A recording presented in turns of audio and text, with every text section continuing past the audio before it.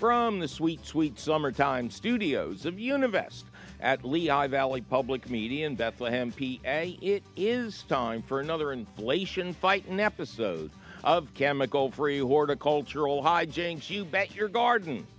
Prices for fresh produce are predicted to continue to rise rapidly. Are you ready to fight back?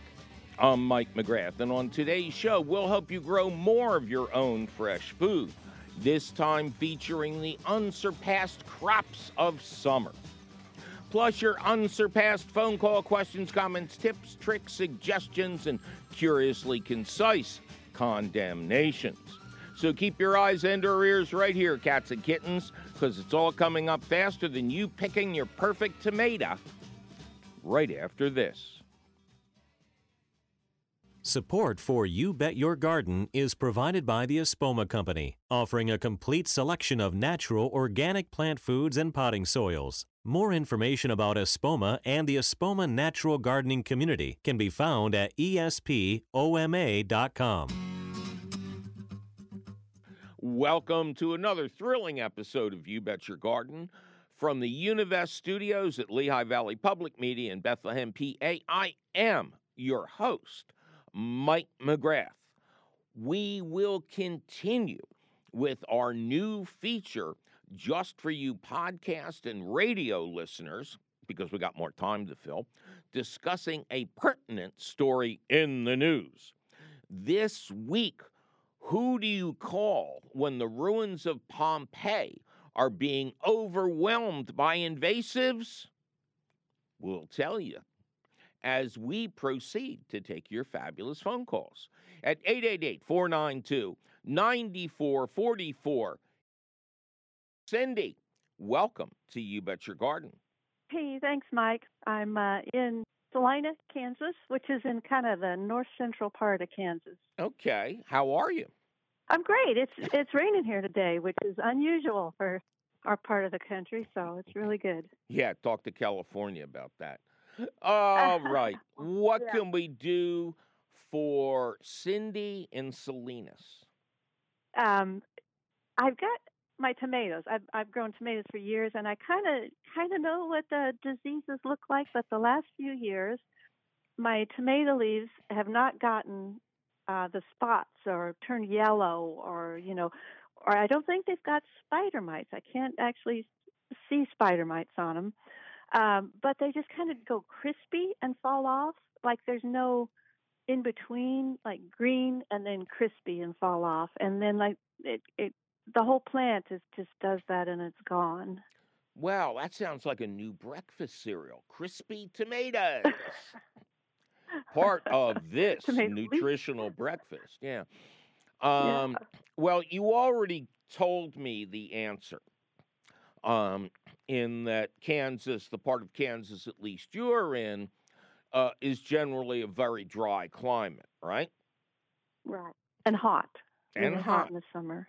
I think they're just burning up from the heat and from lack of adequate water. How do you water? I usually just put a hose at the root and let it go for a while. How long is a while? Oh, I don't have any idea. Just kind of when I remember to move it. Sometimes I remember to put my timer on and I'll let it go at not a drip, but a pretty good pace for like 15 minutes. Okay. You want to go back to the drip. Just think of me. It'll be real easy. And let that go for a solid hour. And don't put the hose end right next to the plant. Situated about 4 to 6 inches out, because that's where the roots are. Do you have any mulch on around the plants? Yes, usually it's whatever I can get, like wheat straw, usually. Wheat straw would be excellent. As long it works well. As long as it is straw and not hay. Because otherwise you'll become a wheat farmer. And that's problematic. Raised beds or flat earth? Raised. Okay. I really think that's it. Now, End of July, early August, are we talking about 100 degrees days being fairly normal? Yeah, and on through August. Yeah. And are the plants in full sun? Yes. Okay. So, two things. You need to water them longer and more deeply. For instance, if you see the first leaf turning crispy, you really want to be aggressive and get out there. Watering first thing in the morning is the absolute best. That's when the Okay. plant's leaves and pores and every part of its body, so to speak, are open and receptive to receiving water. Nighttime, evening is fine, but only because you're watering at the base of the plant. You never want to Right. wet the leaves overnight. But don't bother Uh huh. doing this if the temperature is like 85 or above. The plants are then closed up tight to retain their moisture, and you're just wasting water. Now, Okay. how many plants? Oh, I only have maybe 8. Okay, what? Not many. Well, I don't know. Eight. With eight, you get egg roll. Was that the move? I don't remember. Eight is enough. um, Good stuff. you're going to have to provide some afternoon shade. So, maybe you have old beach umbrellas or patio umbrellas, or you might want to invest in a product called shade cloth. You would build. Yeah, and I have some of that, but I don't have a good way to suspend it. I put it. I have those 6-foot tomato cages, Right? and I kind of just lay it over the top, but and try to. The wind. It's really windy here too. The wind blows it off and Windy in blows it around. Kansas? Yeah. No. Or I should go. That's what Dorothy said. Um, to So do I do try that, but it's hard. I I'm just need a better system, I think. right, right.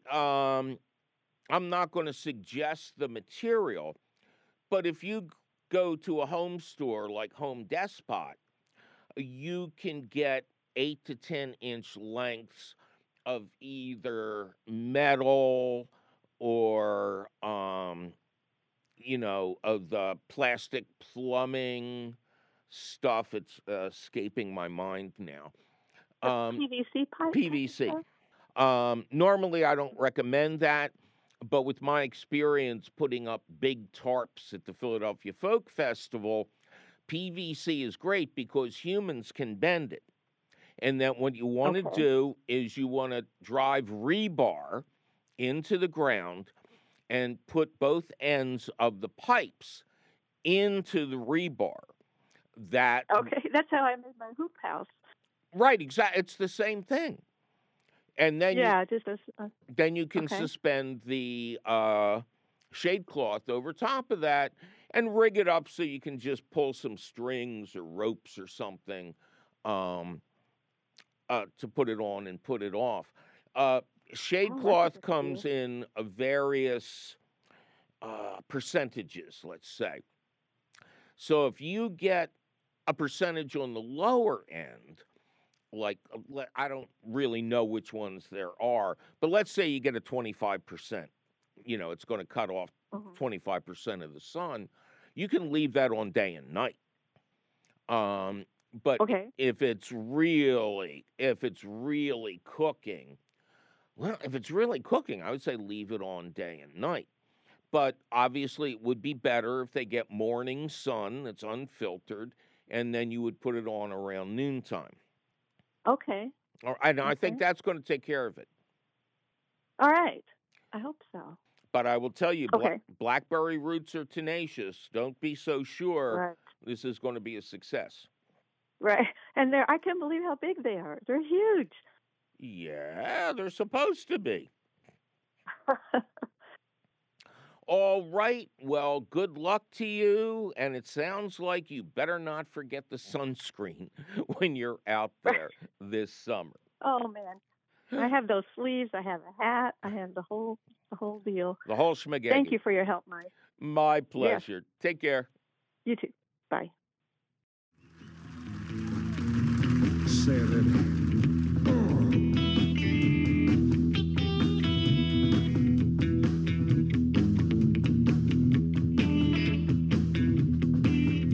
Now, I used to know a girl lived down there, and she'd go out in the evenings and pick her a mess of it, carry it home and cook it for supper.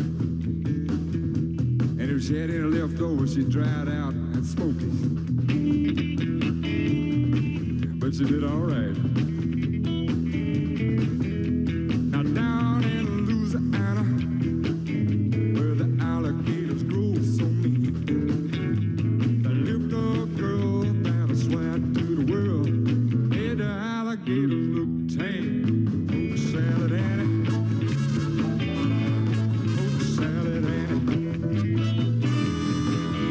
Everybody said it was a shame, 'cause her mama was a wicked on a chain.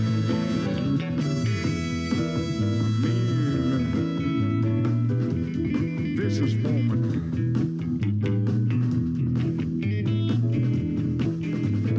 Every day for supper time, she'd go down by the truck patch and pick her a mess of poke salad and carry it home in a toast sack. Poke salad Annie,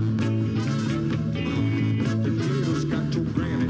Chomp, chomp, chomp, chomp. Everybody said it was a shame, 'cause her mama was a wicked on a chain. A wretched, spiteful, straight razor-toed woman. Now give me some of it.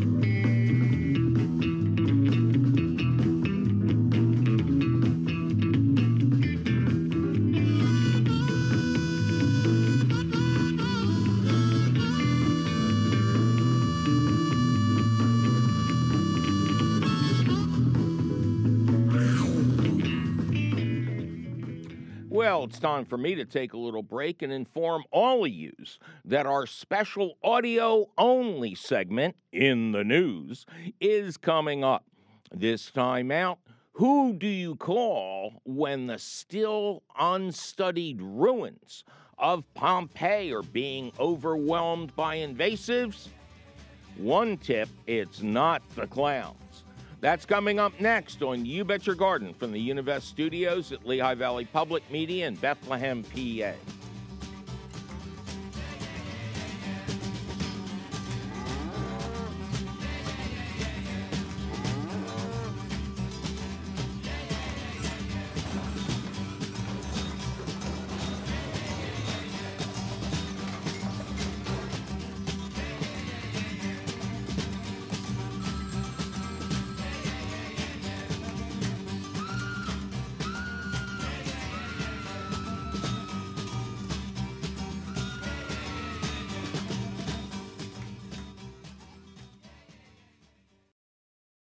Support for You Bet Your Garden is provided by the Espoma Company, offering a complete selection of natural organic plant foods and potting soils. More information about Espoma and the Espoma Natural Gardening Community can be found at espoma.com.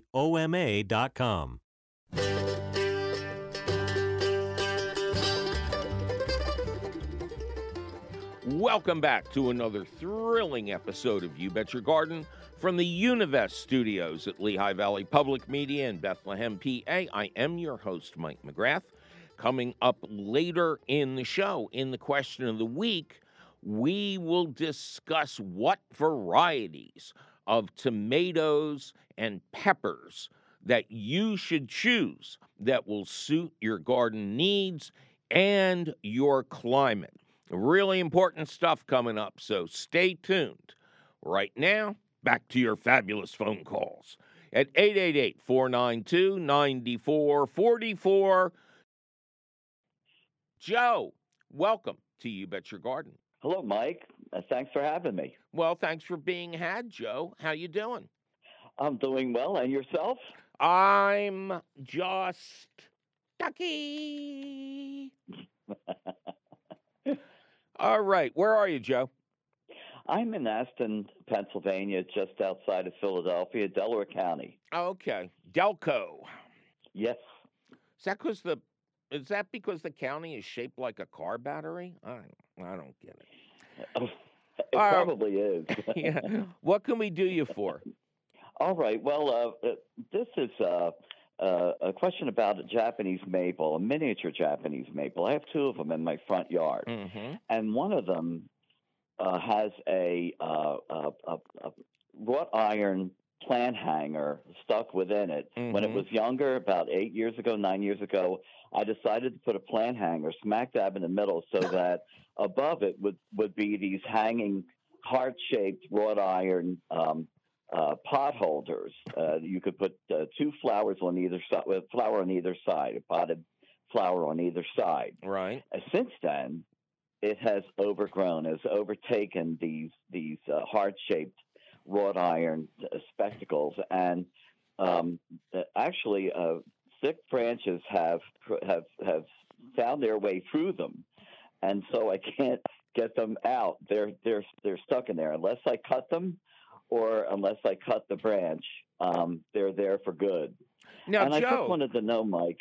Yes, go ahead.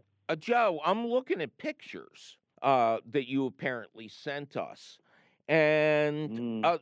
I don't see a Japanese maple. I see what looks like a brush pile. Well, we took it 2 days ago. Well, not 2 days ago, just this week, and it's wintertime, and all the leaves are gone, and it looks like just a pile of bristle. You're right. I agree with you. Yeah. It's very difficult to determine. Is this a weeping Japanese maple? No, no, not until I get my hands on it, anyway. I was But gonna say. I mean, generally trees grow upwards, Joe. I mean, I realize this is the PhD class here, but they don't tend to sprawl out like a broken umbrella. I agree. They really are mushroom shaped more than, I guess, would be the best way to describe it. But I didn't know that when I bought them. They were saplings. You say you got two of them. Yes, Does the other one look one. like this one? It does. Yeah, well, they both then look like a dog's breakfast. You realize this is the opposite of curb appeal. You could never sell your house with these. It looks like cousin It from the Addams Family. Doesn't it though? It does. It does. And I used to go for curb appeal. I don't know what I was going for back then, but in the summertime, it's red. The leaves are red, and they're reminiscent of an illegal substance that we won't mention, but they were reminiscent of that type of pattern. The leaves, very very light and delicate looking leaves, very very pretty. And they But did. only in the summer, Mike. Good. Okay. Both plants did leaf out in the spring and have good color. I won't say the plants looked good because this is like the what not to do example at the farm show or something. Well, fortunately, the leaves hide what you're looking at, Mike. Wouldn't you agree? No. It would be it would be beneficial if they did, Yeah. which they do. So, what I'm looking at is the shepherd's hook appears to be easily salvageable. Yes. You could just reach in and get that hook off. And then what I want you to do is when the soil starts to warm up, take a hose out there and let it run in between a drip and a whistle and let it really soak the area where the shepherd hook goes into the ground for a good couple of hours. And then you should be able to easily lift it up. And I can't see there's anything that's going to hold the hook down. No. Now, No. how many heartbreaking hearts are entangled in this mess? There are two. There are two. Where's and the other one? Uh, uh, it's obscure. No, no question about it. It's been obscured by the dog food that you're mentioning. But they're thick branches on either and through either one, and these are slightly elevated. These branches, were I to cut them, it would even out. At least the top would be even flatter, Mike, than it is now, which isn't was no great prize to contemplate. But it would, if I didn't kill it, then that would be the effect of it. And then what I would want to do, Mike, is trim it back. Trim it back on the bottoms and the sides so that it's more round rather than mushroom-like or flat. Yeah. And you gotta be careful here. Maples do not like pruning. Especially if you do it in the spring when the sap is running. They tend to bleed all over the place. If you really want to recover your hearts, and again, one of them seems to have sunk down to the duodenum. And if you really want to, save the hearts, you would do your pruning like now during or next time we go into a real cold stretch. As you know, our area has been experiencing ridiculously warm winter weather, except for that Arctic blast back at Christmas time. And if you prune now, today, for instance, I think, and we're taping this in advance, I think it's like over 50 degrees outside already. So that would cause the bleeding. You'd have to wait. Yeah. You'd have to wait until nighttime temperatures were 32 or below for like 3-4 days in a row, and then predicted to be that colder for another couple of days. Then you'd be doing what's called dormant pruning. Otherwise, and if you could figure out where this thing comes out of the ground, you're a better man than me. So, well, I have an advantage, though, Mike. Yeah, you planted. I can, but not only that. I mean, I just have access to it. It's better in person to be able to see what's going on rather than those pictures that we sent you, Joe, which might not have been the best. Joe, there's no other direction to go in. It has to look better than these pictures, or your neighbors would have set it on fire by now. I'll tell you what, get that shepherd's hook out of there. And then you've tried to pull the heart up, at least the one that we can see, right? No luck? Yeah. No, it's impossible. It's completely involved in that one big branch, two big branches for each one. I couldn't have done that if I tried. The big branches are the oldest part of the tree, and they're carrying the bulk of the nutrition. I'm going to say get the shepherd's hook out of there, and then just, let the tree engulf the other two and, put up a sign, the tree of broken hearts or something like that. That's about right. I'm glad to hear it.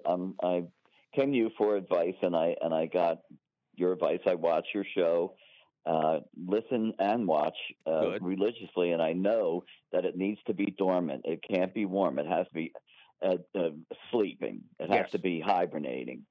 And so that's what I'll do. I'll aim for. And February should be colder than it is now, at least ordinarily. Like, seems like the months like December is more like November, and January is more like December, and February is more like January. All these months used to be this way, but I guess it's global warming, perhaps. I don't know. But Mike, thank you. I think we moved to the bizarro world, actually. Okay, Joe, interesting question. Good luck to you, sir. Thank you so much, Mike. Take care. Bye-bye. All right, as promised, our special feature just for our beloved podcast and radio listeners. In the news, in which I select an interesting story from that week's newspapers to turn you on to. And this is a great one. Um, picked it up from my local morning call paper, originally ran in the New York Times by Jason Horowitz, and the headline is Send in the Sheep. Now, Dateline Pompeii, Italy. In recent years, the vast archaeological park of Pompeii, a city buried alive by the eruption of Mount Vesuvius in 79 AD, has turned to high-tech options to maintain the ruins that have not yet been excavated and investigated. A surveillance drone makes a monthly flight over the site's roughly 10,000 rooms, and artificial intelligence programs analyze these images for new cracks, fallen stones, and other signs of erosion. But to prevent the third of the park that remains hidden under pumice and meters of earth from becoming overgrown with thorn bushes, wild hedges, and trees, Pompeii has found a more appropriately ancient and inexpensive solution to the problem: hungry sheep. That's right, they are using the sheep to get rid of all these invasive plants before they damage the structure, and now they don't have to use herbicides. Without the sheep, you'd have some kind of jungle that would invade the archaeological structure and the site, said the park's director. He came up with using the sheep after he saw them chopping down on weeds in other ancient historic areas. And without their help, this city could be reburied, the part that they've excavated. I quote from the article: for a city closely associated with clouds of ash and incinerating gusts of heat from one of the most horrific natural disasters in recorded history, the sheep, along with newly planted grapevines, orchards, and ancient atriums, and plans for local olive oil production. They're all part of a, quote, Pompeii pastoral rebranding campaign to move away from fire and brimstone and towards farm and table. I even dreamed, says the director, as the sheep bleated around him, of Pompeian wool. This is just a great story. Again, very similar to the story about the Paris graveyard we talked about a few weeks ago being overrun by weeds, and with there being a local rebellion against the use of herbicides. Here now, that was goats. Now we got sheep. These animals do this stuff naturally. Herds of goats are being used all across the United States to get rid of invasive plants, especially in dicey areas where it's tough for humans and machines to get to.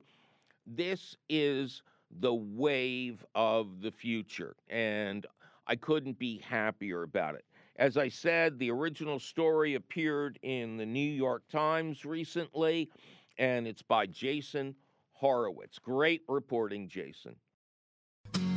Two little bugs, little bugs, little bugs, little bugs, little bugs, little bugs. Two little bugs, little bugs, little bugs, little bugs, little bugs, little bugs. Two little bugs, little bugs, little bugs, little bugs, little bugs, little bugs. Two little bugs, little bugs, little bugs, little bugs, little bugs, little bugs.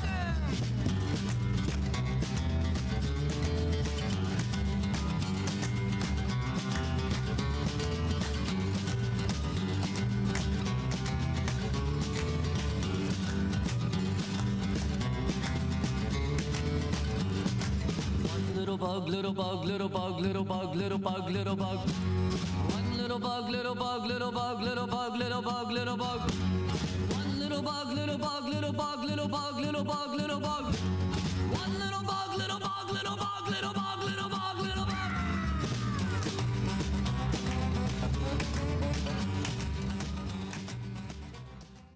Well, it is time for me to take another little break, and announce that, yes, we will be offering a tour of the flower show with me and maybe Ducky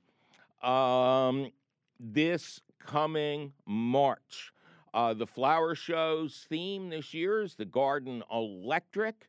And on the Tuesday of the flower show, a select group of people who sign up will tour the show with me and the designer. And then Lord knows what else we may throw your way if you're on the tour. Now, tickets for this are exceptionally limited, and so don't take too much time to figure it out. And don't forget, it's also Valentine's Day coming up soon. Makes a great gift. Hint, hint. For all the details, visit pbs39.org/flower show.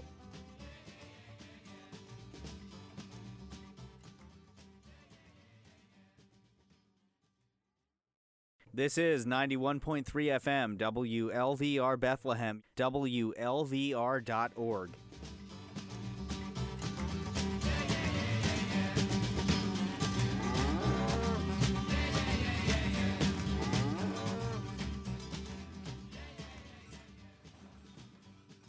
Welcome back to another thrilling episode of You Bet Your Garden from the Univest studios at Lehigh Valley Public Media in Bethlehem, PA. I am your host, Mike McGrath, and we are in the stretch now, cats and kittens. In just a little bit, we'll tell you the many things you need to know about different varieties of tomatoes before you order your seeds or even buy your plants at your local garden center. Important information, even for us geezers who think we know everything. So you don't want to miss it, and you won't. It's coming up after a couple more of your fabulous phone calls at 888-492-9444. Peggy, welcome to You Bet Your Garden. Thank you. Nice to be here. It's nice to have you here, Peg. How you doing? Not bad. Okay, and where is Peggy not bad? In Rocky River, Ohio, right outside of Cleveland. Ah, Cleveland, city of light, city of magic. Oh, you got some rough climate happenings up there. What can we do you for? Well, I bought a house.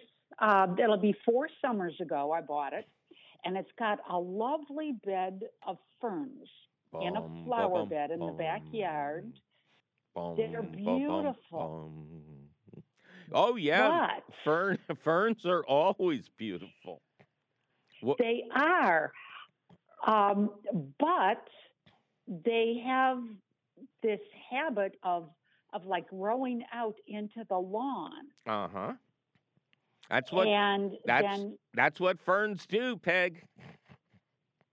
Okay.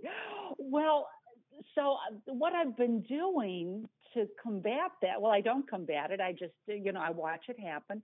And then I go outside and I dig them up, which is a little bit difficult. And I'm not getting any younger, none of us are. So I go down and I dig them out and I get way down into the grass and find what I think I've learned from your show is called a runner. I think that's what it is. A rhizome. It's really hard, but I cut them out and then I try to give them to people. Oh, my God, neighbors why? Don't want them any. You're the typhoid Mary of horticulture, Yeah. Well, the neighbors know not to take them. They know that, but it just seems like a sin to throw them away. But that's not the problem. I want to know because I've been listening to you about that flamethrower thing, and I've been looking at them on the internet because I intend to buy one for just my regular weeds. Oh, okay. Will that thing work on ferns? No. The problem with ferns is the underground parts are highly interlocked. Those rhizomes down there are thick and they get like almost metal-like. And they are slow but aggressive growers. Their goal in this world is to keep moving forward and backwards and sideways on both sides. And they are difficult to control. Now, I'll tell you right now, I don't know how old you are, but trying to dig up the rhizomes of ferns gets old fast. And unless I'm even trying to think of if there's a specialized tool you could use. I'll tell you what and you want to keep them out of the lawn. That's the big idea, right? Right, yeah. Would you mind them staying where they are?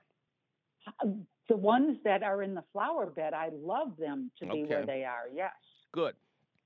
So what I would suggest you do is you hire a landscaper, or you discuss this at your local independent garden center. Maybe they have a crew that can come out and do this. But they would dig a small trench and install what's called rhizome barrier. It's what's used to control running bamboo. And it has to go down deeply. It has to be installed correctly. But after that, the ferns will stay on the other side. Now, what I do when my ferns get out of control is I just weed whack them a couple of times a summer. Oh, okay. And then I found 2 rose plants I had forgotten about that they had engulfed, and finally saw the roses on them. But yeah, they're aggressive. You'd have to hire somebody with a backhoe, really, to get all of that root system out. And you have to get it all out. You can't miss the tiniest piece. So what I would suggest is, I hope you can afford it. It shouldn't be too expensive, but have that rhizome barrier installed professionally. And then if you see it coming up on the other side, those are sprouts that were already there. And they've been cut off from the main plant by the installation of the rhizome barrier. So they are weak, and they could be flame weeded repeatedly, and that would knock the stuffing out of them. Or you could just weed whack them as they come up in that one area. A couple of years of that, them not getting any sunlight for regeneration, and they'd be dead that way. Okay. But yeah, all right. Well, that's not what I wanted to hear, but I have ferns all over my property, and I treat them just like hostas. I weed whack them every spring until the amount left behind is fine by me. Okay. Oh, that's good to know. Okay. All right. All right. Hey, Mike, thank you. I appreciate it. Oh, it's my pure pleasure, Peg. You take care and have a good season. You too. Bye. Bye-bye.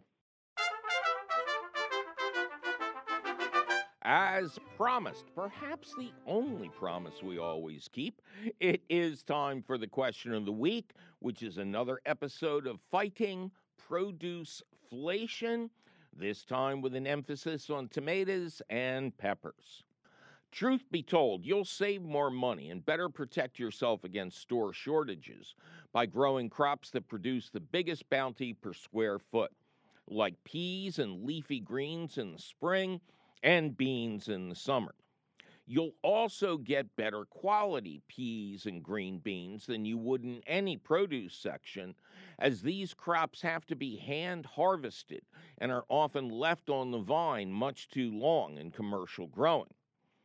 But when you grow your own, you can pick them young and enjoy them the same day. Just bite into one out in the field. So instead of getting the equivalent of the 99 cents a pound string beans that are tough and stringy, you'll be picking them young and slender, the kind that sells for 4 times as much at the market. You've really never tasted a super sweet snow pea, snap pea, or sublimely tasty green bean until you grow your own.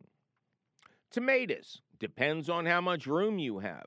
The super tasty and often heirloom indeterminate types need to be restrained inside a 2-foot diameter cage made of welded wire with a foot of open space all around for airflow or the equivalent. No chicken wire. Better behaved determinate or bush varieties will produce more fruits in much less space. Some of the newer dwarf bush types, like my new favorite Tasmanian chocolate, have a flavor that often rivals the massively vined indeterminates, and yet they can be grown in a medium to large size container. I will personally continue to grow a couple of the indeterminates, if only for bragging rights. The sunset-colored beauty of a striped marvel, the naturally smoky flavor of a black crim, or the sheer massiveness of a Radiator Charlie's mortgage lifter, tomatoes the size of a child's head. You should grow a few of these as well, especially if you have a lot of garden space, because these tomatoes are art, not commerce.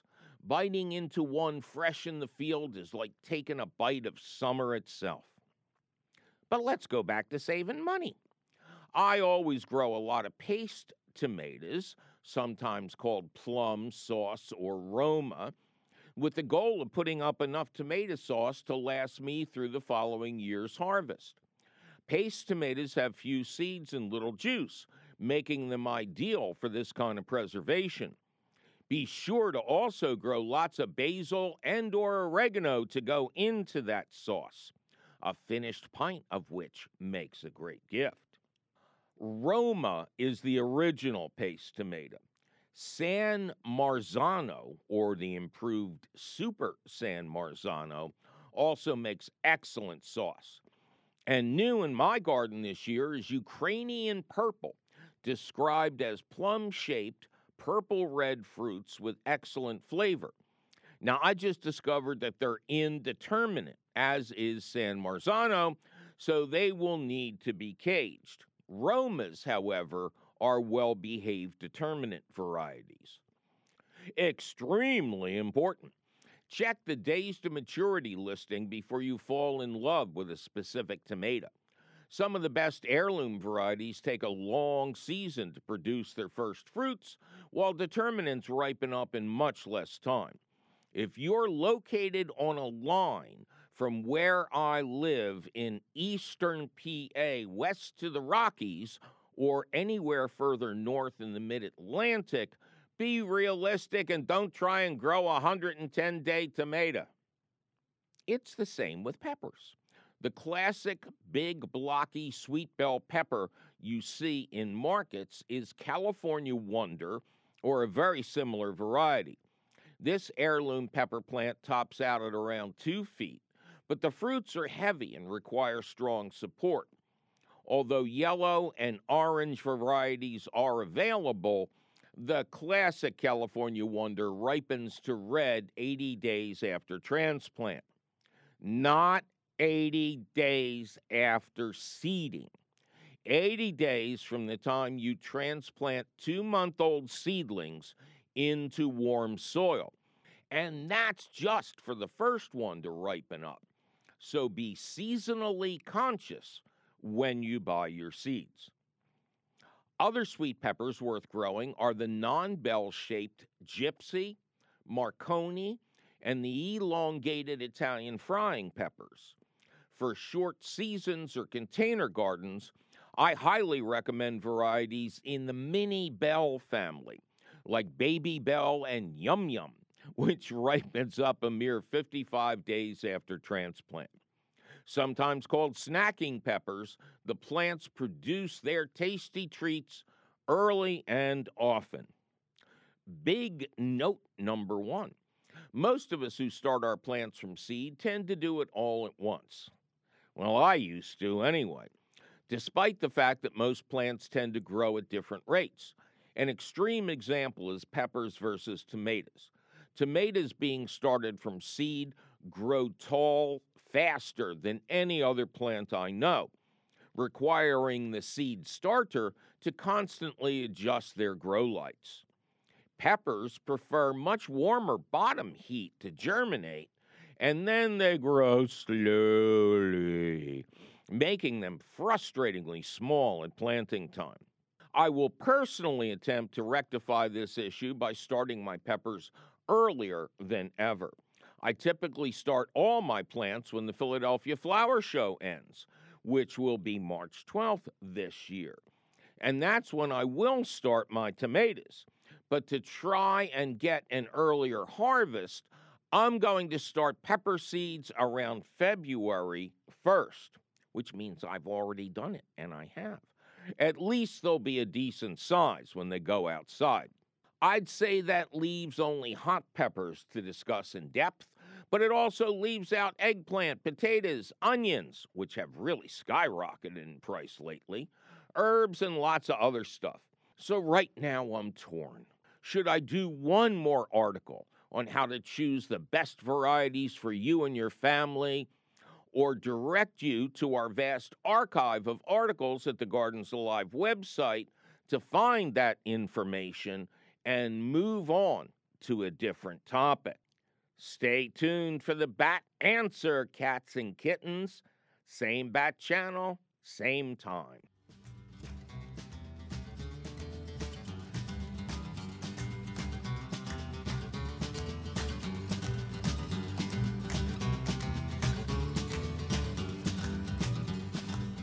Well, that sure was some timely advice about the many types of tomatoes and peppers, now wasn't it?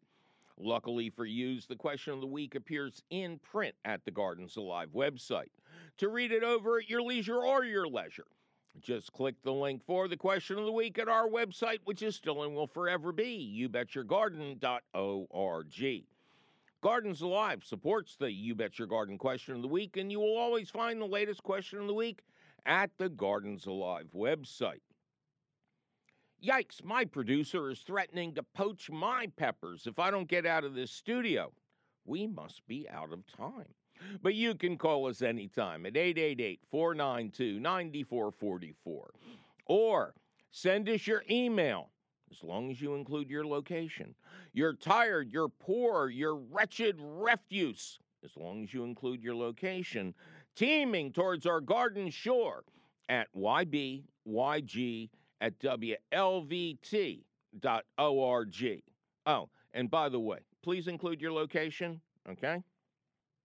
You Bet Your Garden is a half-hour public television show, an hour-long public radio show and podcast, all produced and delivered to you strongly every week from the Univest studios at Lehigh Valley Public Media in Bethlehem, PA. Our radio show is distributed by PRX, the Public Radio Exchange. You Bet Your Garden was created by Mike McGrath. Mike McGrath was created by the substitute legion of superheroes who promptly named him Chlorophyll Kid. I'm going to get thrown off the air. Ken Queter is our musical director. Chief Content Officer is Yoni Greenbaum. Angel of the Airways is Christine Dempsey. Our sound engineer is always cheerful Charlie Sarah. Our social media director is Amanda Norfleet. Check out her fine work and send her your pretty garden pictures or houseplants or whatever to post at the You Bet Your Garden Facebook page. This time of year, we're getting a lot of pictures of seed packets. Teresa Radke is our peerless princess of profound production. Our audio editor is the always lovely Jonas Bowen. Jake Boyer does the video. Our directorial director of direction is the harassed and harried Javier Diaz. Also starring Jacob Morris as Trapper and Zach the Tack as Hawkeye. Ably assisted by our beloved band of card sharks, roustabouts, and fortune tellers. Our jovial and jaunty CEO is Tim Fallon. I'm your host, Mike McGrath, and I'll be living and dying with my Eagles tomorrow. And then I'll need a week of recovery until I can see you again. Hey, come on, those grease poles are hard to climb at my age. And don't forget, it's a fella thing.